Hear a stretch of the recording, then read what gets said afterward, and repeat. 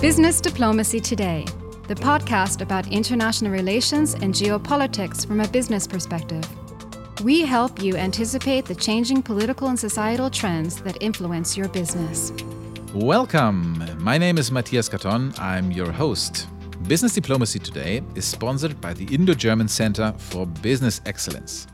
The center is a think tank, research center and network that connects people and organizations interested in business relations between India and Germany. As an academic institution founded in 2021 at Frankfurt School of Finance and Management, it is an independent and impartial, but it is always close to the real world. To find more about the center, go to indogerman.center and you will also find that link in our show notes. Today's topic is political risks. We will discuss what it is, why it affects you as a business leader, and what you can do about it. And to talk about this, I have a great guest once again. His name is Nicolas Schwank. Nicolas studied political science, medieval and modern history, and public law in Heidelberg and Barcelona. And he later also earned his doctorate in Heidelberg. And those who are familiar with my own biography will immediately notice that that's where we know each other from. We both studied and worked together in Heidelberg at the Institute of Political Science. Nicolas later directed the Heidelberg Institute for International Conflict Research. And in this capacity, he was the editor of the so-called Conflict Barometer, which is an annually published report on the number and development of violent and non-violent political conflicts worldwide. So there we're already getting a little bit into today's topic, I guess. He has led several research projects at the University of Heidelberg, and he then founded his own company, Conias Risk Intelligence, in 2015. That is a consulting firm that primarily informs companies about political risks on a digital basis, and it provides figures for that. In 2019, Conias was integrated into Michael Bauer International. So Nico is still there working with his team, and he continuously monitors the development of more than 1,000 active political conflicts worldwide. That's quite a bit. And he advises several companies, DAX corporations, so big German corporations from the automotive and reinsurance industries. And he is also launching, that is something that we will definitely talk about later, a new academy, the Conias Academy, which will be a training program for companies to qualify employees from the areas of purchasing, controlling, and management to become political risk managers. Wow, that sounds very interesting. Welcome, Nico. It's a pleasure to have you here on the podcast. Thank you, Matthias, for having me. It's great to see you again. Nico, most of our listeners are business people, executives, who are somehow interested in the broader picture, but they're probably asking themselves, well, political risk, what is that really? So let's maybe start off with some kind of a definition. When you talk about political risk, what do you mean? So political risk is really a kind of new term. It arises now in the business world. I would say we have to separate between man-made crises, which are connected with political risk, and a natural crisis. So everything which is based on political decisions, of human decisions, this could be connected with political risk. Especially in our times, there's a new awareness for political risk because a lot of new risks which are now seen as political and connected with decisions by politicians. Could you give us an example? The most impressive example is the current situation of the new war between Ukraine and Russia, with all these results, with all these outcomes for people all over the world. It's starting with the food prices, with energy crisis, with the rising of prices for energy. Of course, and in the question how we will feed the people around the world with the missing delivery out of Ukraine. And this is just the starting point, or the highest point which we saw in the last years. The development starts already some years ago, I would say, with the presidency of Donald Trump. In these times we saw changing in the behavior of political conflicts and political crisis, and also in political risk, because there was a return of the interstate conflict. So also years starting at the end of the Cold War, the current situation was dominated by interstate conflicts and conflicts or questions which were more or less connected with interstate problems. So in my view, the international system was quite stable, and this really changed dramatically with the presidency of Donald Trump. You said that political risk, at least in the business world, is something that is only slowly taking hold. It's something that is still relatively new on people's mind. Would you say that that is because political risk is more pertinent today than it was in the past? That seems to be something that you said. Or is it just that political risk always existed, but especially the business world did not pay that much attention to it? Yeah, to be honest, I think it's both. I would say you're right, because political risk is something which exists all the time, but there one that was different. And especially in Europe, you can make a separation between English-speaking countries, also including, it's not Europe, but including USA and Great Britain. They have a different awareness of political risk all the time, especially in Germany, Austria, Switzerland. It's really hard to convince people to have a closer look on the political risk. But this is changing. I mean, it's you can't deny it if you look at the current situation. That's interesting, though, because especially Germany, as an export-oriented country, has many companies who do business all over the world, both relying on international trade for their supply chains, but also for selling their products. Why do you think that there is such a reluctance to dealing with these issues from a business perspective? Yes, it's a really good question. First of all, I think it's interesting to see where are the main export countries and import countries from Germany, and it's still Europe, France, countries like Great Britain, but countries which still belong to the European Union. So people thought that it's not so important to have a closer look on this political risk. But things are changing currently. First of all, because we have a broader look on our supply chain, and so that it's not only important to have a look on the first tier and to see where comes my direct products from the producers before, but to have a closer look on the total supply chain. And there also the influence of the new law, which will start in next year, on the 1st of January, for the big companies, the neue Deutsche Lieferkettengesetz, so it's a supply chain law. And this gives consumers a right to ask, in the first step, only the big companies, where are the products from? So, and not only from the first steps, but from the beginning of the product. And there's also a new law in preparation on the level of the European Union, which will be also harder than the German law.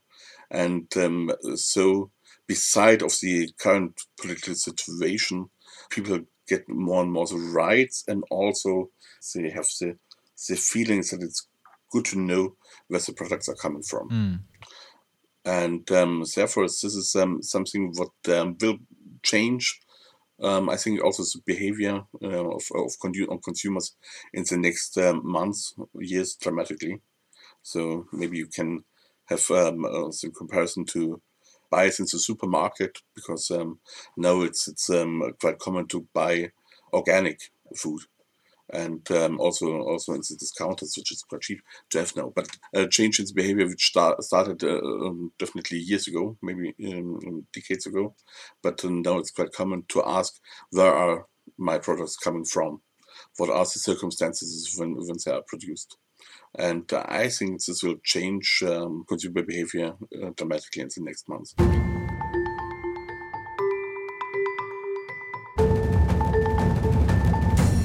Now, you mentioned the war, a war as one political risk, concretely the war between Ukraine and Russia, and that is probably one of the worst incidences of political risk that can happen. But if we look a little bit kind of below that maximum threshold of disruption, are there other political risks that can affect my business model as a company? Yeah. As I said before, we observed a changing in the behavior of states in the political system. And it's more common really to have more interstate conflicts. And most of these conflicts this is really good, this is good news, are not prone to violence, but states more and more states use this as a measure of sanctions and it's interstate conflicts. And this is something which really arises in the last years dramatically. So there are more and more sanctions.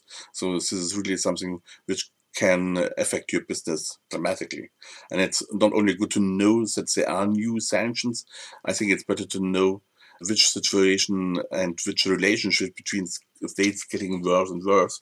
So to be on the timely to know where I have to find a new supplier, maybe probably, because the situation is getting worse with this country. And this is, I think, which also is a challenge for all companies, but especially the Germans, because they are not very used to have a look on the side of political risk, as I said before.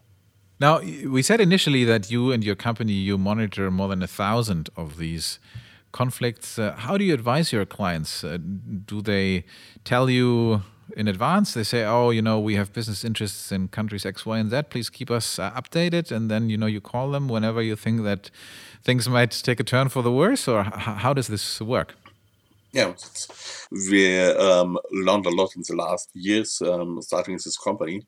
Out of the university, we had really different tools and sort of how we can inform our clients about the political situation. And what we learned is they are not really interested in having reports. And, as a scientist at the university, under 10 pages, you won't say it's a good report. So this is out of commons, this is not interesting for companies. And we developed key figures, which help companies to see if their supply chain is under pressure or not.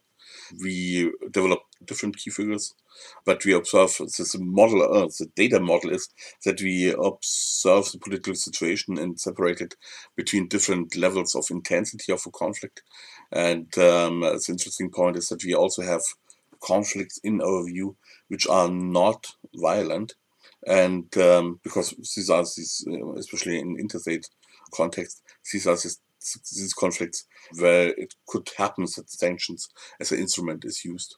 So it's good to know, to see in time there's a new conflict arising, and could it be that there's sanctions as an instrument used in the next months. All this information are integrated in one key figure which we send to our customers.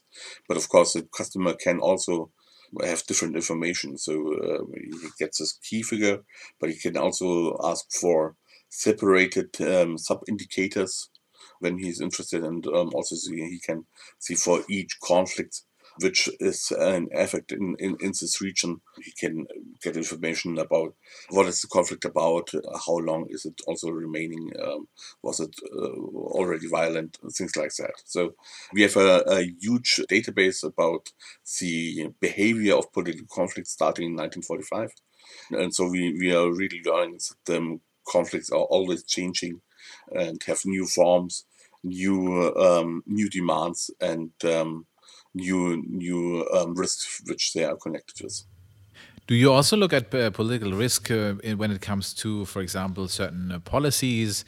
A country might restrict the ability to invest in a country or to work with investments by, putting restrictions on the percentage of shares that you might own, for example, as a foreign company in a local company and stuff like that. Do you also look at these non-conflictual, at least not in terms of violent conflict, but in terms of regulatory risks as well? Yeah, absolutely. This is something which we learned in the last years, really, to see that political conflict doesn't only mean it could arise political violence or not. We learned that political conflicts are connected with a lot of different political risks which can affect the interests of companies, but also of private investors. And what we are currently doing is we enlarge our model, and not have not only a look on the level of intensity, or let us say the level of physical security, of risk of physical security if you are in the country. We look more and more on questions which are really connected with economic questions. So could be a new conflict which can lead to ethnic problems and maybe change the labor problematic or the labor conditions in a specific country. And these are things which we are currently starting, and we will be able to provide new indicators in the next months to give a deeper insight into situations. It seems to me a little bit that in the past, maybe 1 or 2 decades, a lot of these conflicts or risk situations seem to become much more dynamic. They spring up much quicker, maybe also unforeseen. I got just one example when the Danish cartoonist published the cartoons about the Prophet Muhammad, which created an outrage in some Muslim countries.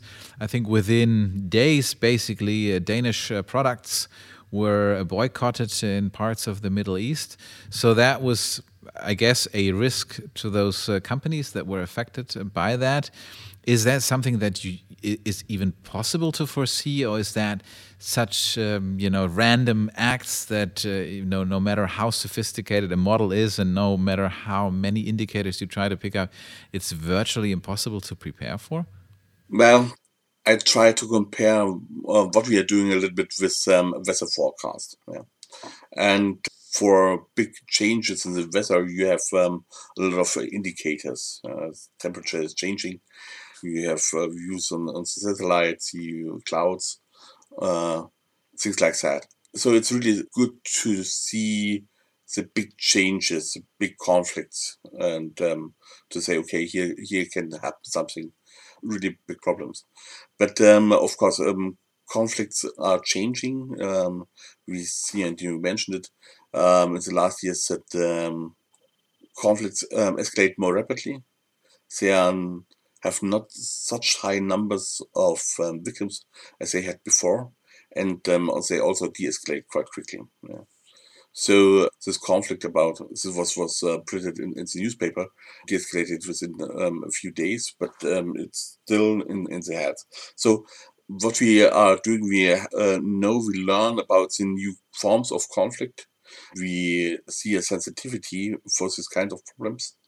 So we can see, okay, where had we already a similar situation, and people can also have this information in our database, which kind of conflicts happened in the last years in a specific region. And I think it's also important to know that our database not works only on a state level. We have the subnational region as a basic of our analysis. So we separate, for example, Denmark or Germany in the first level, in case of Germany, in the 16 Bundesländer. So we have a closer look what happens within the country, and also what happens in the north of the country, which might be more sensitive to religious questions, or differently to the south. So this is all information which we provide to our customers if he is interested in. Now, one thing, of course, is to know about a risk that may exist. Another thing is, when you know that, what do you do about it as a company? So if I am being made aware of a particular risk to my supply chain, or maybe to my markets where I sell, or to my investments, what do I do? What possibilities do I have? This is really one of the main questions, because also under conditions of university, we had also a lot of problems with the question, what can we do with information of early warning? And we had also consultancy projects for the European Union, and the questions of refugee movement. So the question is, what can we do? And I think the best which you can make out of our information is to be prepared for situations which can arise, which can come. It's important to have a closer look on the situation. If you see my key figure is higher than the average, it might be interesting to see what are the reasons for this value. And we provide deeper information. You can see, okay, this is a conflict, or the basic for this value is a bigger conflict between two ethnic groups which are fighting in this region. And our data show, for example, that every 5 years, every time if we have elections in the country, the violence can rise. And you have problems with your transport system because the borders are closed, and also the airport, for example. So, but if you see the patterns behind the conflict, you can be prepared and say, okay, in the next 3 months, could be the next, or there will be the next election. Okay, this means we should integrate this information in our schedule for the next month, and be prepared. Okay, what are we doing if the airport is closed? These are things we support, and also in different scenarios in a broader context, what could happen in the country in the next 2, 3, 4 years.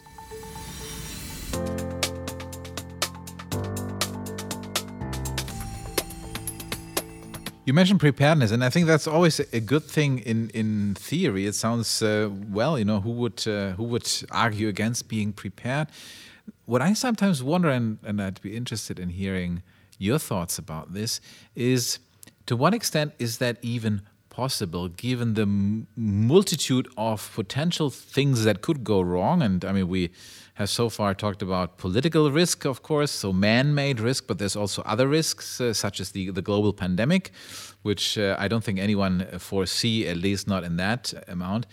And my feeling is a little bit, when I now talk to people, and until very recently, almost every organization was preparing for the next pandemic. And that is, in my opinion, always, it's the saliency bias. It says, we always look at the things that is closest, the thing that happened last.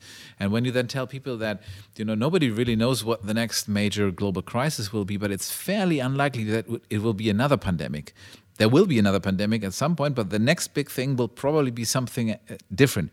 So if we now prepare for the next pandemic, we may be preparing for something that will not happen very soon, right? So that's one thing. And another example where I was always surprised is at the beginning of the pandemic, at least in Germany or most parts of the world, there was a lack of respiratory masks, of gloves and all that kind of stuff. And there was a lot of criticism leveled also against the government. Why don't you have like a national stock of these masks?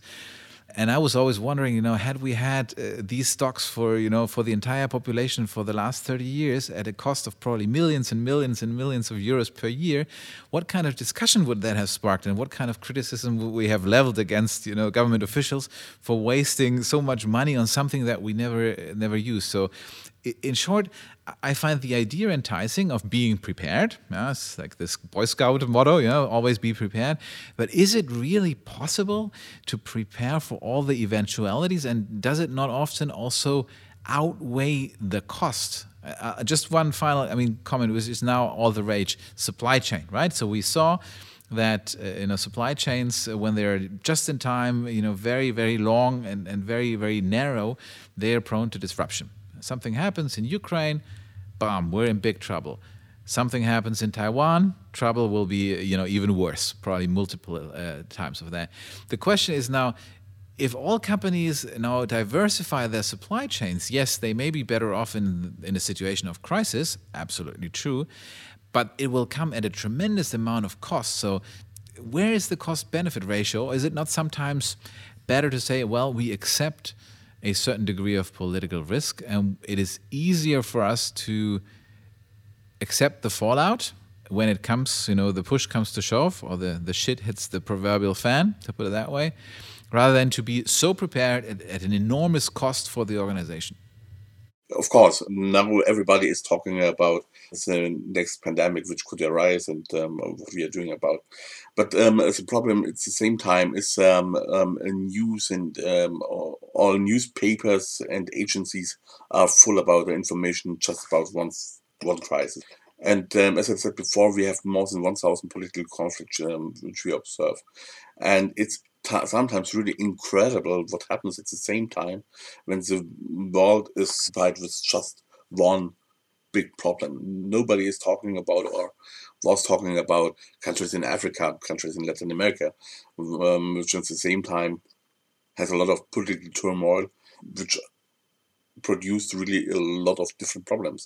And we try to help our customers in the currently and existing analysis of the situation in this country during months where everybody is talking just about pandemic or Trump or whatever. So this is really important to see, and also to have the dynamics of data to see if something is getting worse. So it's not that you have to be prepared everywhere. So it's also we have with our data also see the information about countries which are very good in resolving problems. Yeah. So it's also a question of preparedness, of readiness in solving political problems. This is part of our algorithms that we see, okay, countries are stable over a long time. And even if something new happens, okay, don't get in panic. Say we solve the problem. But if something is out of the pattern, we will inform our customers, and also with an alarm information function, if you are interested in, to be prepared and to see, okay, something is really out of the order, not expected. So have a closer look on it. And this is the time if you can start your preparedness and making new plans for a new situation. So it's not our aim to say our customers, okay, look, here are thousands of problems, and afterwards, if something really bad happens, we say, okay, yeah, we told it you before, yeah. But it's really our aim to look on these developments which are out of the pattern. And let me come to your second point, the costs. Of course, it might be expensive to invest in preparedness, but it's not also things that you say, okay, we have to be prepared for everything. But we know from the talks and with a lot of companies that things are really changing because they had the experience that things are getting more and more expensive. And especially after the first breakout of the first Ukraine war, there were a lot of companies which didn't expect it and had a lot of problems with enormous costs. And also, as I told you before, there's a new openness, sensitivity for these kind of problems, because it's not only the question of money, it's getting more and more also in the question of rumor and of fame of company. If say invest more and more money in countries which violate the human rights, it's getting problems and costs, not in sense of money, but in sense of acknowledgement by customers. So these are new problems which we observe, and where companies have problems. Interesting point. I think this is something that we also saw in the current conflict in Russia, that some companies pulled out of Russia completely, which they wouldn't have had to do just following the sanctions that were imposed on Russia, but they decided to go even further by shutting down their operations completely, just because they did not want to be associated with that company. Is that what you mean? It's like a reputational decision? Absolutely. It's getting more and more the issue for companies, and also connected with a new delivery law in Germany and in Europe. Could be that it's more and more the issue for customers to see, okay, what effects will I produce if I go to this company and buy things. So I think there's more sensitivity on the side of customers. They're asking more and more, which companies will I support with my buying decisions. And I'm really convinced that in the next years, this issue will come more and more in the minds of people. As I said before, as we saw it in the food sector, where now it's quite normal to buy organic food and to say, is there a fair production idea behind? Also connected with the question of climate change. Everybody sees now, I'm really convinced about it, people are getting more and more awareness for what they can achieve with their buying decision. And therefore, it's absolutely new awareness for political decisions, but also political risks. A bold prediction: the world in 10 years. We always ask our guests to take out their crystal balls and make a bold prediction of how the world will look like in 10 years. Now, Nico, what do you think? When you look at political risk, your area of expertise, what is your prediction? Please be bold. Don't worry, we will not hold you accountable in 10 years' time. We know it is difficult to look into the future, but please give our listeners your best bet in terms of the world in 10 years. I'm not very looking forward to the world in the next 10 years. I see really a decline of freedom and reduction of trade, reduction of liberty. My biggest concern is Russia. I think they will be the big loser of the current conflict. The question is what will happen in 10 years. Maybe they will be able to end this Putin era in 10 years and will try to reconnect to the Western countries. But this will be a hard job because, there's a lot of losing trust. And I think also that Germany and other Western countries are not anymore depending on the energy of Russia. So it will be hard for Russia to reconnect to Western Europe. I hope there will be a chance, but I think it will be really hard for the relationship between Russia and Western Europe. For Germany, I think we will getting out economically stronger out of this situation. I think we will be able to have, after dark years, we will be able to have this switch in the energy production. We will be able to have more green energy. We will not depend anymore on other countries. But this doesn't mean that Germany will be able or will have the will to lead Europe, as they don't have it currently. So I think it will be strong economically Germany, but it will be politically weak as it is before. China will be a big issue. I don't think that there will be a violent conflict between China and Taiwan. I'm really hoping so. But I think in 10 years, China will have a lot of new economic problems, which we don't see so far. But I see problems with this new power ship in China. If they are not able to really have a change in the political leaderness, they won't be able to react on new political challenges. So I think the power of China will decline. We'll see a new arising, or it's still arising, Asia power in India, and I think they will be more focusing on the rivalry between China and India. And I think also that Western countries will orient more on India than on China. So this will have a lot of problems for China, or produce a lot of problems for China. And I see also a weaker relationship between Europe and the United States, even if it seems to be now as strong as it used to be during the Cold War. This will change, and America will focusing more on the Asian countries. So should be a short memory on the situations in 2022 when we have this closer relationship with the States. But I think it will be the last time that we have this feeling of a strong relationship between States and Western Europe. Thank you very much, Nico, for your bold prediction for the world in 10 years.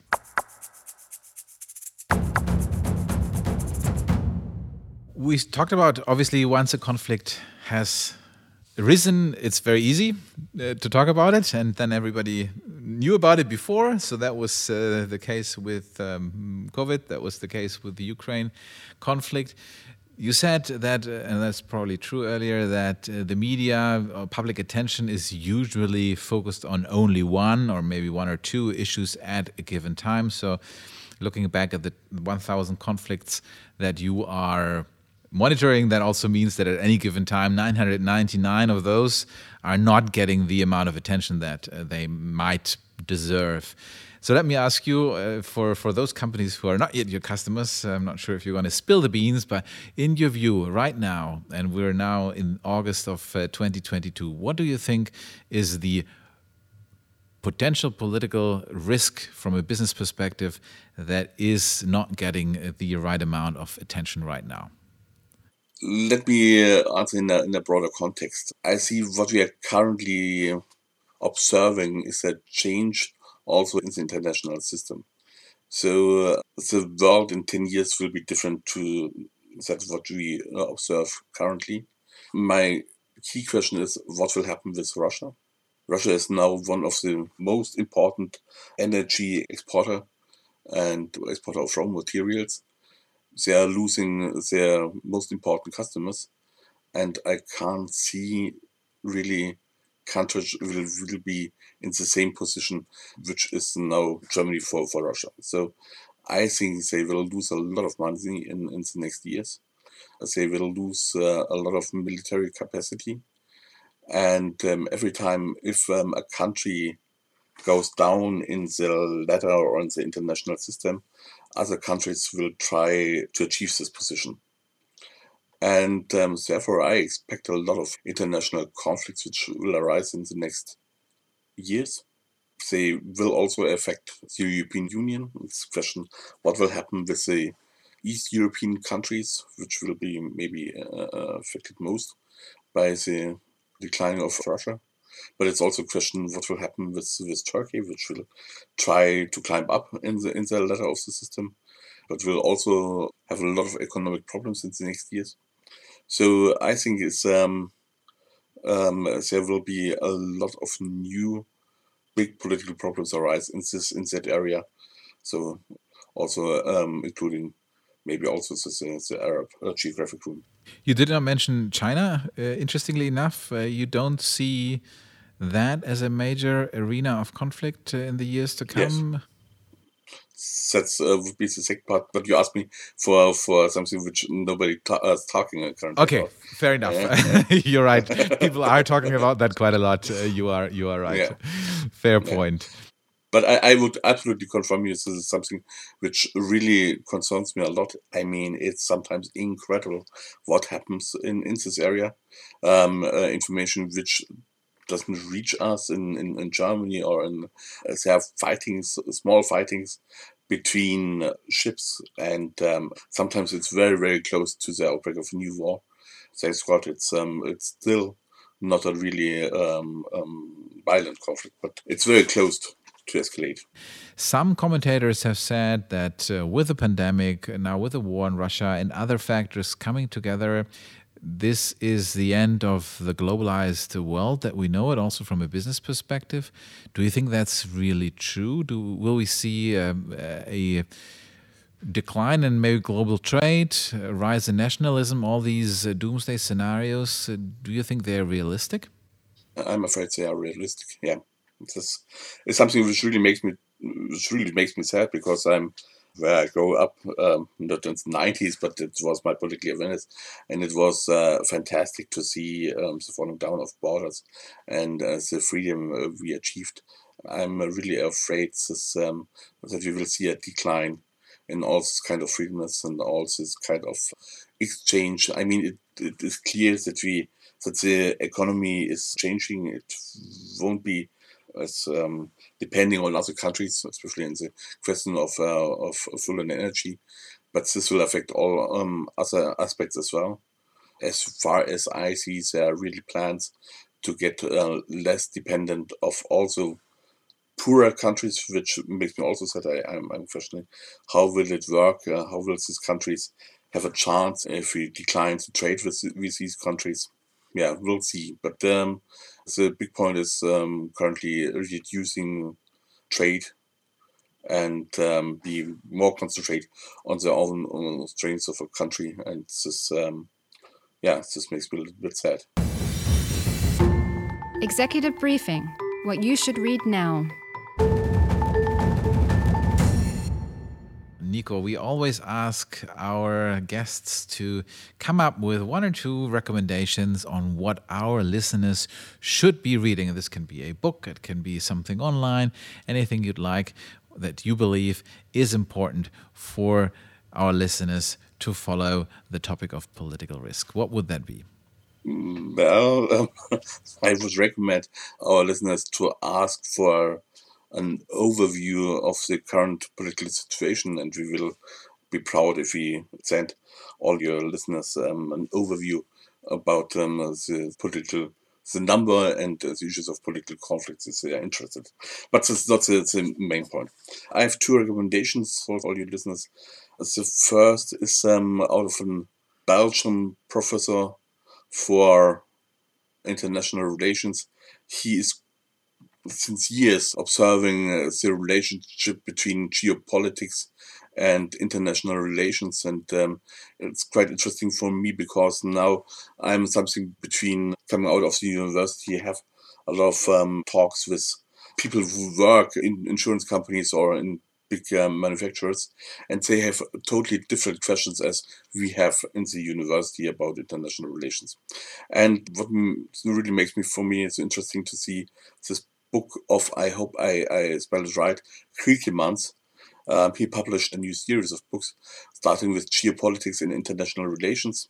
So he is a question of what we can learn out of the perspective of geopolitics about international relations and out of international relations for geopolitics. So it's a quite modern book, and I think it's really worth to read it.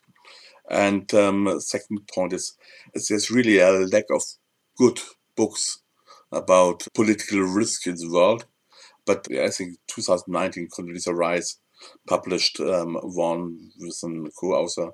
It's called How Business and Organizations Can Anticipate Global Insecurity. And this would be my second recommendation. Thank you very much. And we'll make sure to put links to those titles in the show notes. So if you didn't manage to note them down, you can find them there.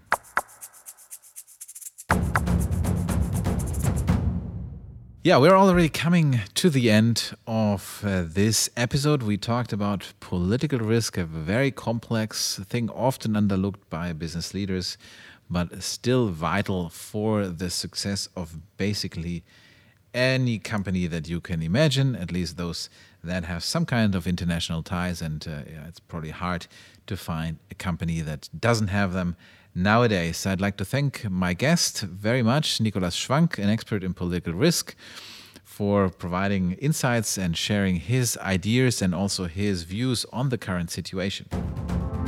This was another episode of the Business Diplomacy Today podcast. This podcast is presented by the Indo-German Center for Business Excellence. If you like the show, make sure to subscribe to it on your favorite podcasting platform. And of course, we would also be delighted if you would leave a review or rate it there. You can also go to our website at businessdiplomacy.today to check out the show note of this episode. And that's it for today. Thank you for listening.